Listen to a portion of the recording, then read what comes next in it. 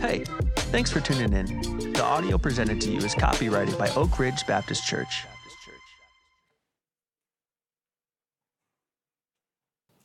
Please pray with me.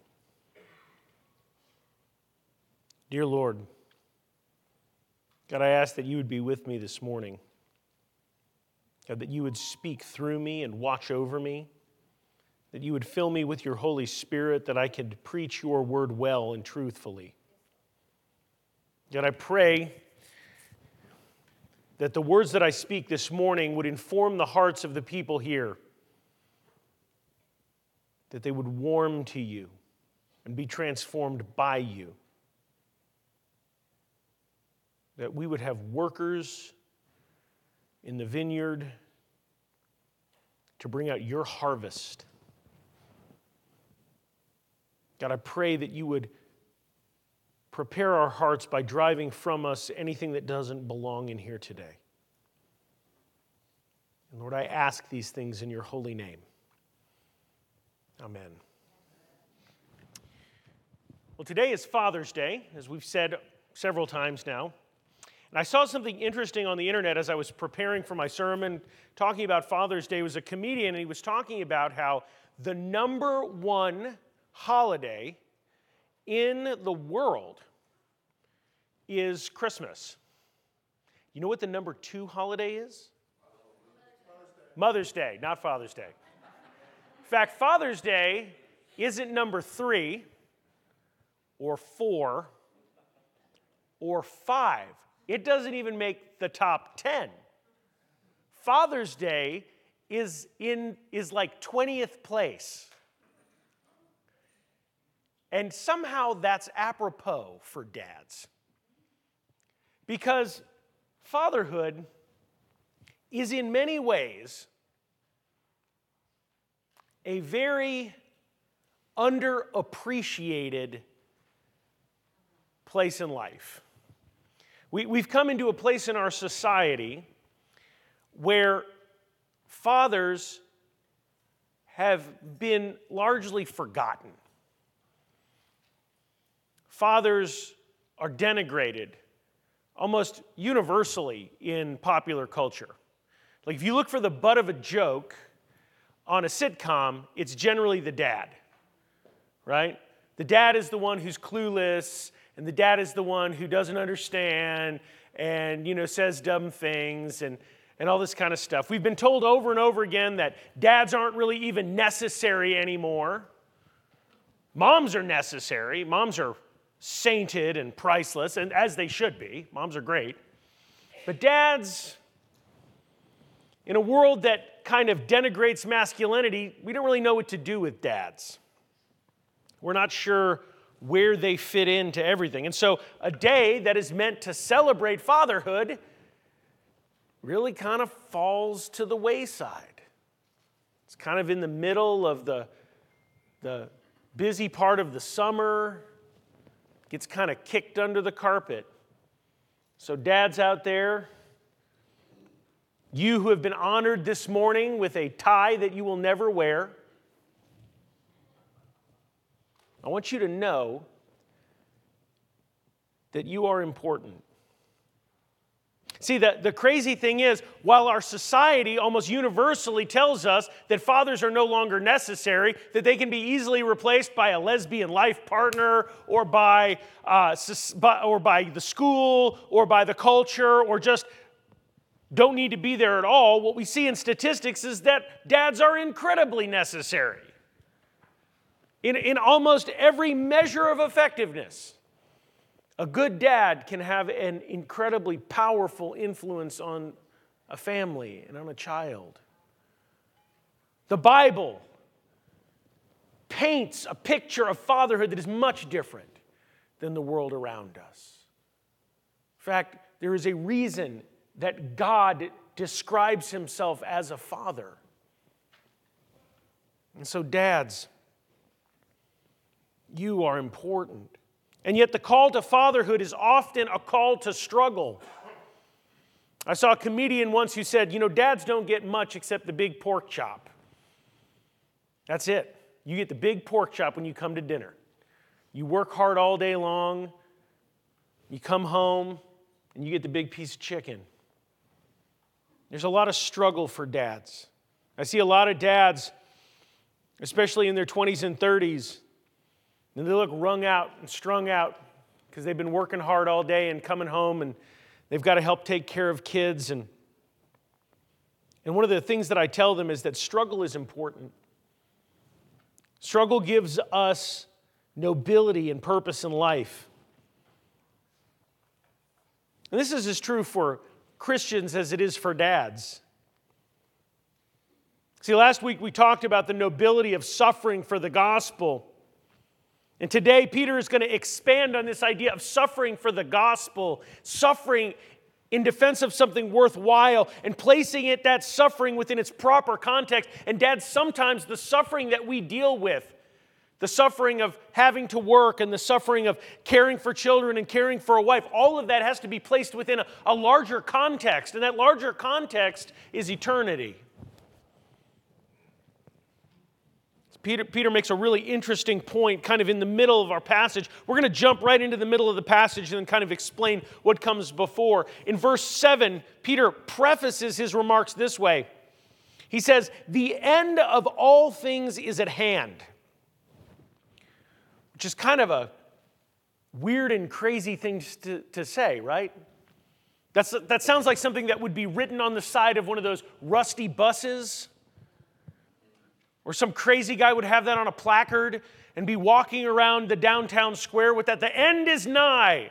Whenever we see things like that, we think about people that are waiting for aliens to come and take them out of a field. And yet this is the reoccurring theme of the New Testament. This was the message that Jesus came and preached. Repent, for the end is near. The kingdom of God is at hand. See, as Christians, we have to deal with the reality that everything that we do and everything that happens comes with the background, the subtext of Jesus' imminent return.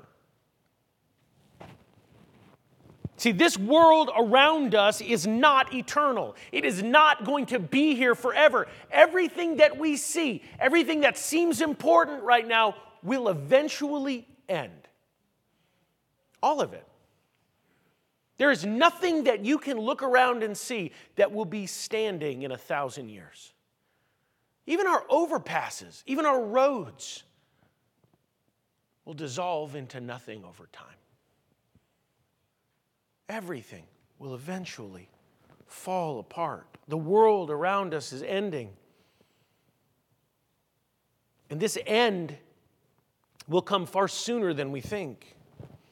1 Corinthians 15 says this, "Behold, I tell you a mystery. We shall not all sleep, but we shall all be changed in a moment, in the twinkling of an eye, at the last trumpet.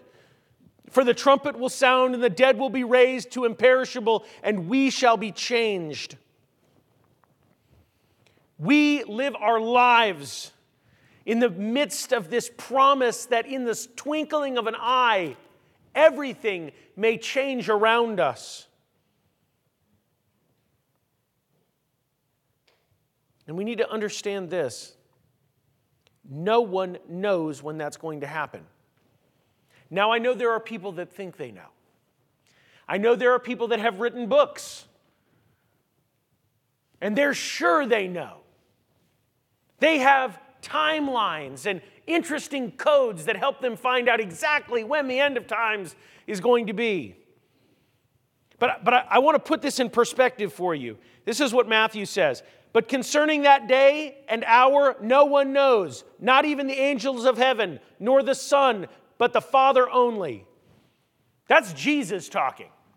That's Jesus saying, I don't know when the end will come. Okay? So if Jesus doesn't know, John Hagee doesn't know. Just going to put that out there to you. I'm not mad at John Hagee. I'm just saying. Okay? If Jesus doesn't know, the guy who wrote The Late Great Planet Earth, he also doesn't know. The guy with that really cool book with all the cool codes in it, he doesn't know either. We don't know when the end is supposed to happen. And that's there for a reason. God doesn't want us to know. We are supposed to live our lives in the expectation that this moment could be our last. That is intentional. Think about what it would have meant for the church if Jesus had come to them and been like, hey guys, you got 2,000 years before Jesus returns. Y'all are cool. What would that do for mission activity? What would that do for people as they live out their lives? No. God has designed this in a very special way so that every Christian in every century since the beginning of Christianity will live their lives in the expectation that one moment may come when the trumpet blows and everything falls apart and Jesus returns. We are supposed to live in the imminence of Christ's return as a defining characteristic of the Christian life. This is what it says in Luke. It says, stay dressed for action and keep your lamp burning and be like the men who are waiting for their master to come home from the wedding feast so that they may open the door to him once when he comes and knocks. Blessed are those servants whom the master finds awake when he comes. That's what we're called to be. Servants who have prepared for their master's return. Now, why on earth are we talking about this in the middle of a passage about struggle? Because that reality puts all of our struggle into context. Dads, every morning that you wake up, and as you open your eyes and desperately try to drink that coffee and realize that there's not enough coffee in the world to make Monday morning work. Oh, man. My dad told me a story once where he was so tired working, he woke up in the driveway and he didn't know whether he was driving to work or coming home from work. The only way he could tell was by opening up his lunchbox. His lunch was gone. He's like, oh, I guess it's nighttime. And he went inside. And most of the men in this room know what that's like. Man, I can remember driving to work and I'm not lying to you, legitimately like blacking out, losing moments where you're like, when did I get here? You realize you've been driving for 20 minutes and you don't remember anything that happened. The world would tell you that none of that struggle means anything. That you're wasting your life. Oh, but we don't live for now. Peter wants Christians reading this letter to base their actions on the expectation that this world is not permanent. And so we want to live with this idea of the imminent return of Christ in mind. No matter who you are or when you live, the end is near, and you should live with that end in mind. But we need to understand this. Preparing for the end and living like there's no tomorrow doesn't mean what the world says it means. See, if you talk to somebody out there and they say, well, you got to live like there's no tomorrow, what do they mean? They mean get as drunk as you can right now. Eat as much food as you can right now. Have as much sex as you can right now because there's nothing going to come afterwards. When somebody says live like there's no tomorrow, what they mean is that at the end of today, there's nothing but blackness. That there is nothing else. Oh, brothers and sisters, we know that that's not true. See, preparing for the end doesn't mean what the world says, and it also doesn't mean what many Christians think it means. That we're somehow supposed to hasten the end of times or to try to predict when it's going to be. What it means is that we are to live in a state of expectation like each moment was our last. And so Peter says this. Because the end is near, he encourages Christians to live in sober-minded self-control. What does he say in verse 7? The end of all things is at hand, therefore be self-controlled and sober-minded for the sake of your prayers. Now this is the thing that Peter has been saying over and over again, this idea of sober-minded self-control, but now he puts it in context of the end of time. See, we live in the shadow of Christ's imminent return. But this doesn't mean that we're supposed to recklessly maximize our pleasure. It means that we need to live like the judgment is right around the corner. See, here's the reality. The end of things is not the end of things. The end of things is the beginning of something greater and longer and more eternal. The end of time is the time of judgment. Hebrews 9:27 declares that it is appointed for men to die and afterwards to face judgment. That's what we are looking forward to. That is what we are living our lives for. This moment when we stand before Father God and explain to Him what we have done with the life that He's given us.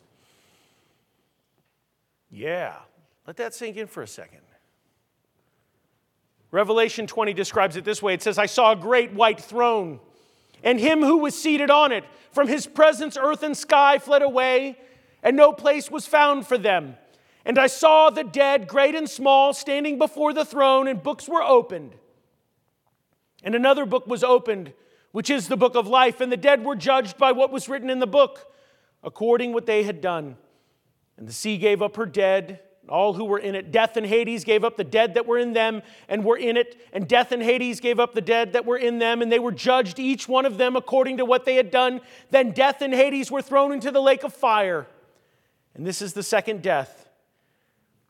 And if anyone's name was not found written in the book of life, he was thrown into the lake of fire. That is a sobering reality, brothers and sisters, of what is to come. We live like there's no tomorrow because we know that judgment could be right around the corner. And when Christians stand before the great judgment seat, we will be able to plead the blood of Christ. Make no mistake, when we stand before God, the only thing that will allow us into His presence is the fact that we have accepted Jesus Christ as our Lord and our Savior. When He asks us what we have done to deserve to enter His presence, we will be able to legitimately say, nothing, not a thing. It ain't what you know, it's who you know. And I know Him. I'm with Jesus. Okay, come on. But it doesn't end there. And that's something that I think sometimes as Christians we get confused. There is a judgment on our life. The things that we do in this life will be judged by God.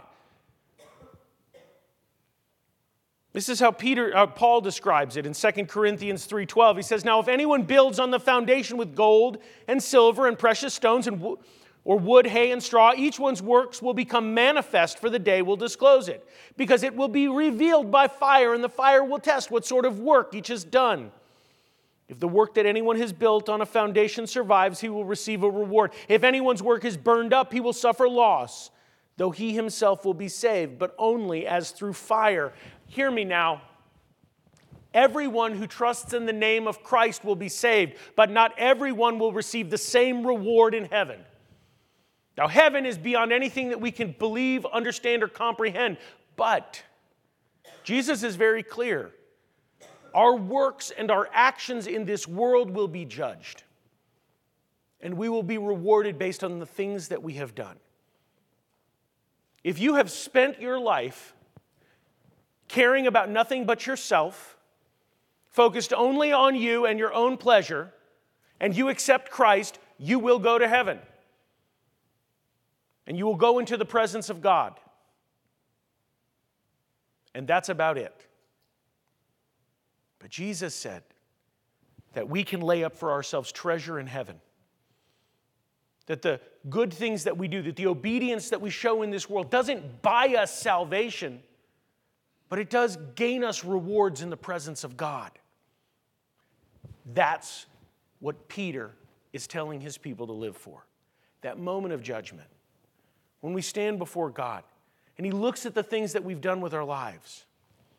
Oh, brothers and sisters, we don't want to be found wanting on that day. God cares what we do. In the end of the world will result in the judgment of Christians as much as everyone else.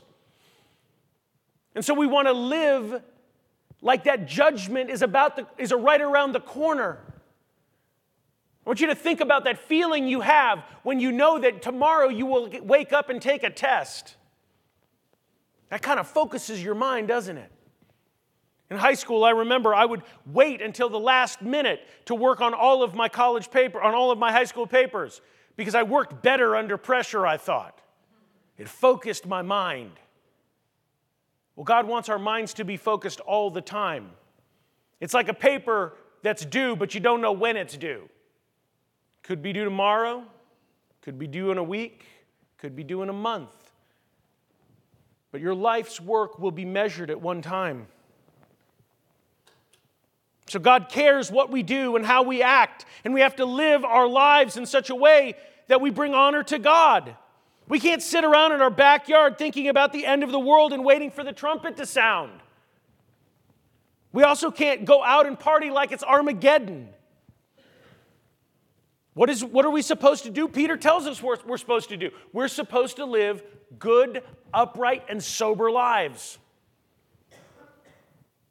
The Christian life still needs to be lived. Nations still need to be reached. People still need to be discipled.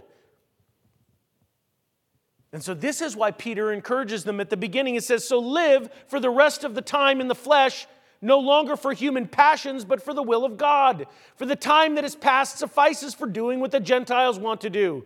Living in sensuality, passions, drunkenness, orgies, drinking parties, and lawless idolatry.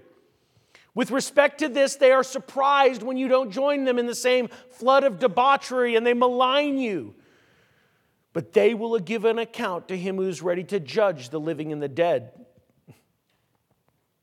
Peter wants them to know that Christians aren't free to live their lives in dissipation and wanton abandon.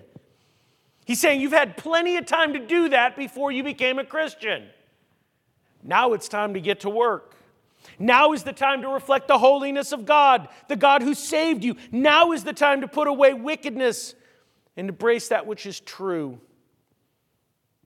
Oh, brothers and sisters, the world is coming to an end one way or another, and we should all deliberately live in preparation of His coming and His judgment. I think the best example of this that I've ever been able to see is many, many years ago when I was much thinner. I played football in high school, not in college, in high school. And we weren't good. I went to B.F. Terry High School, and for those of you guys who know B.F. Terry High School, we're not a football powerhouse. We're just not. So we would play these games against much bigger, much better teams, and we would get roundly beaten. And so there was this concept, as you were playing in a losing game, and the idea was you continued to play hard even though you knew you were going to lose, because you were going to have to watch game tape on Monday. We called it playing for the game tapes. Everything that you did was going to be watched and evaluated and seen. And who got to start next game was going to be determined by that. And guys, in a very real sense, we are all playing for the game tapes right now. Each of us is going to be weighed and measured. And so even if everything feels like it's falling apart, even if things don't feel like they're going the way that they should, you are playing for the game tapes right now. Even if nobody else can see what you're doing, God can. And everything that you do will be evaluated and measured. Each of us needs to live our life like we're going to give an account, because someday we will.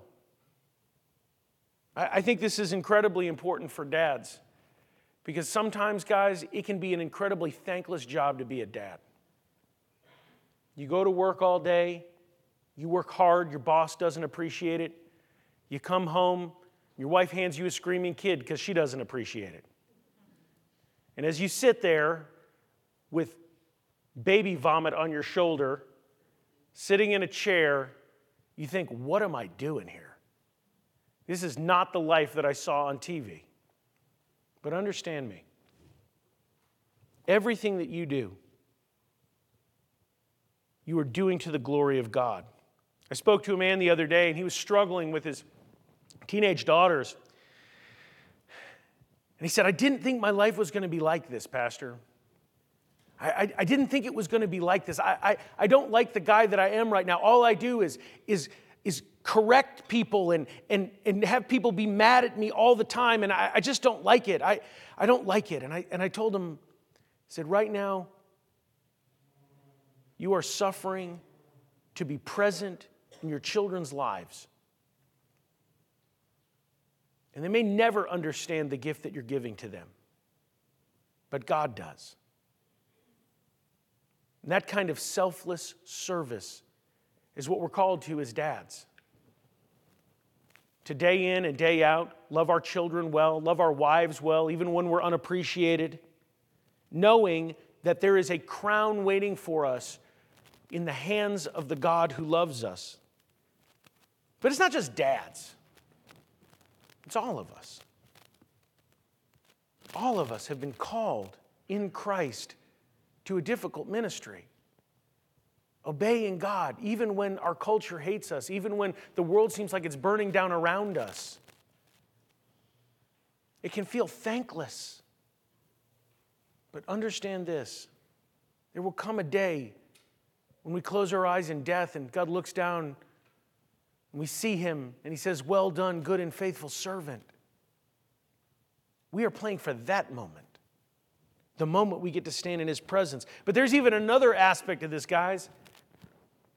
Because for many of us, if we're honest with ourselves, we haven't really been playing for that moment. If you find yourself in church this morning and you realize that you have not lived your life for God, that you have lived your life for yourself. Oh, you're saved, but you haven't really done anything with your life for God. Your life isn't over. It's not too late. At any moment, God calls out to us and we can respond to Him. And He can call us into His service. Whether you are 18 or you are 80, there is places for you to serve in God's kingdom right now that you can do your best with what you have left. This is the promise of God.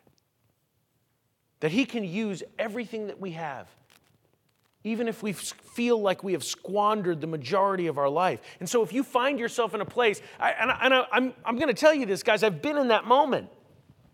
In my mid-30s, I woke up one night and realized that I was hearing the clock on my wall tick away the seconds of a wasted life. I'd built a great life for myself with a nice house and a 401k and good insurance. And I realized that I had wasted all of it. And God changed me and used me. And He can do that with any one of you. We just have to have the courage to begin to follow Him. But it's important, guys, as we do this, that we remember one critical thing. See, the imminence of Christ's return means that we should serve God, but we can't serve Him in just any way that we want to. We have to serve Him with love for each other. And so in verse 8 he goes on, "Above all, keep loving one another earnestly, since love covers a multitude of sins. Show hospitality to one another without grumbling. As each has received a gift, use it to serve one another as good stewards of God's varied grace. Whoever speaks as one who speaks oracles of God. Whoever serves as one who serves by the strength that God supplies, in order that everything God may be glorified through Jesus Christ. To Him belongs glory and dominion forever." See, Peter's telling his readers that they should respond to the immediacy of Christ's return by loving one another. Love, in fact, is the defining characteristic in the Christian life. Peter tells his readers that love, above all things, is important. In this, he echoes other places in the Bible, in the New Testament, where other New Testament writers talk about the centrality of love. Paul describes it this way. He says, "If I speak with the tongues of men and of angels, but I have not love, I am a noisy gong or a clanging cymbal. If I have prophetic power and understand all mysteries and knowledge, and if I have all faith so as to remove mountains, but I have not love, I'm nothing. If I give away all that I have and I deliver up my body to be burned, but I have not love, I gain nothing." Now understand this. This is a man who has braved storms and shipwreck and prison, who is executed for his faith, who is beaten for his faith. A man who has seen amazing things in the service of God. A man who says he has been whisked up to the third heaven or something like that. He's seen things that nobody else has seen. He's experienced the risen Christ speaking to him, and he's telling his audience that if he doesn't do it with love, none of it matters. Understand this, guys. We can do amazing things in the name of God. We can build tremendous churches, have incredibly successful ministries, but if we don't do it with a heart of love, it doesn't matter. We're wasting our time. The Apostle John said it this way, "Beloved, let us love one another, for love is from God, and whoever loves has been born of God and knows God. Anyone who does not love does not know God, because God is love. And if anyone says, 'I love God,' and hates his brother, he is a liar."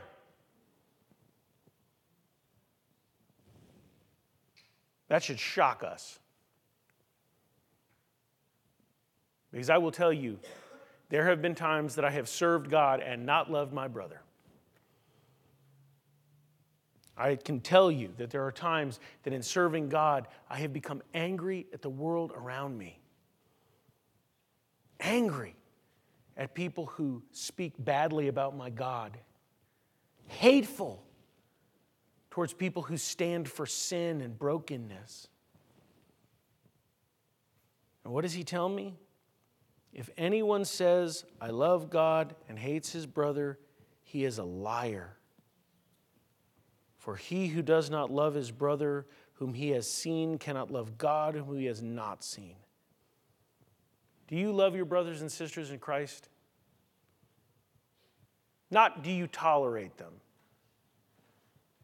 Do you love them? I mean, I say this as a man. I know we got difficult people in the church. Both the big C church and a little c church. Both in the church at large and in our church. We got some difficult people here, amen? You can say amen to that. It's true. I'm one of them. Do you love your difficult brothers and sisters? Do you love them? This doesn't mean that we should ignore the other things that he has said, but that everything that we do should be permeated with love, that we should reflect the love of Christ in our interactions with the people within our church and the people outside of our church. And if we are not doing that, then none of the things that we're doing are bringing us credit in the eyes of God. And this loving care should be marked by hospitality, which is another interesting concept that we see here. It's one that kind of Christians have kind of fallen away from. Hospitality is an interesting concept, especially in the culture of the era. The word hospitality is philoxenius, which means the love of strangers. Do you love strangers? I don't. And yet God is calling us to love the stranger. Throughout Greek literature, stories abounded of God's coming to people's houses to visit them, to test their hospitality. In Christian and Jewish culture, the idea was that God wanted his people to lovingly care for those who were strangers. And so we show love to the world around us by caring for people who we don't know, so that we can represent Christ to them. So we live well in this dying age. We live like there's no tomorrow by loving each other, by loving strangers, and by doing one other thing, by serving as the body of Christ with the gifts that we've been given. Remember, Peter told them, whoever speaks should speak as one who speaks as an oracle of God. Whoever serves as one who serves by the strength that God supplies, in order that everything God may be glorified through Jesus Christ. See, none of the things that we are being called to do, we're being called to do alone. All of them are impossible. It's impossible to love difficult people in the church. It's impossible to love strangers, and yet God has called us to do it, and He empowers us to do it with the gifts of the Spirit. He empowers us to be able to love the unlovable and to care for those who need to be cared for. Peter understands that God has given Christians different gifts and that we're supposed to use those together as God's church. Some of us are teachers, some are pastors, some are evangelists, some have been given the gift of service or the supernatural ability to show mercy. I don't know exactly what your gift is, but God has given you one. Are you using it with God's people for His glory? That's what we're called to do, guys. And so as we live like there's no tomorrow, as we live in the expectation of Christ's return, where we will be judged for the things that we have been given, I want to ask you right now, are you loving the people around you? Are you loving the foreigner and the stranger? And are you working with the Spirit inside you, transforming you? See, Peter wants Christians to live righteously, to endure persecution in the expectation of Christ's imminent return. And we're still doing it. We're still being called to live like there's no tomorrow. We're still being called to live like it might be our last day on earth because there may not be a tomorrow. You may wake up in the middle of the night to hear the trumpet blast as Christ returns. Or you may drive out of that parking lot and get T-boned by a bus. And in both cases, the result is the same. You will face the judgment of God. Are you prepared for it? Each of you needs to search your heart right now and ask, am I prepared to go into the presence of God? Am I prepared to face that great judgment? That's what it means to work out your faith in fear and trembling. To ask that question constantly. And if you're honest with yourself, the answer is probably, I need some work. That's okay. Because see, God has called us into this process of constantly being changed into the image of God. And it really doesn't matter where you start, just where you end. So today, if you are not satisfied with where you are, there are plenty of opportunities for you to change it. We call that process discipleship, and it's what the church is here for. See, I know that sometimes we think the church is a building where we come and sing songs once every couple of weeks. But what the church really is a place to prepare you for the judgment that will come. And so if you would like to get better, we have people who are here willing to work with you. We'd love for you to join one of our discipleship groups or to come to Adult Bible Fellowship, to serve in the church and learn what your gifts are. All of these things, though, are going to require you to decide to act. So I can do many things as your pastor, but I can't make you care. Only God can.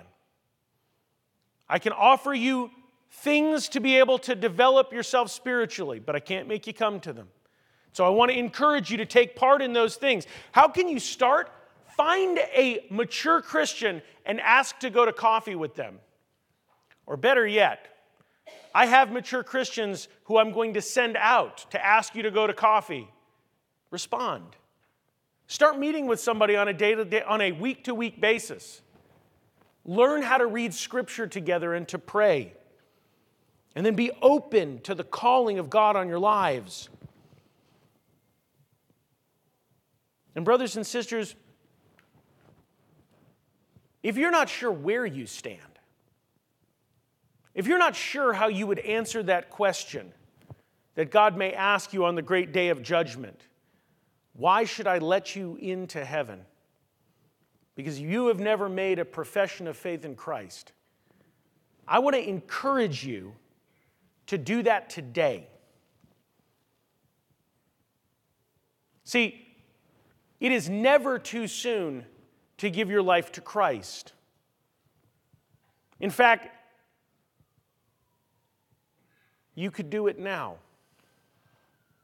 All that it requires is that you admit to Him that you're a sinner, that you believe that Jesus Christ is His Son and came to die for your sins, and that you confess Him as Lord and Savior. And if you do that today, you will be saved. So whether or not you're saved or walking with Him, I want to encourage you right now to take a moment to ask God what it is you need to work on in your life. And then let us partner with you. I've been asked several times what the purpose of our invitation time is during the service.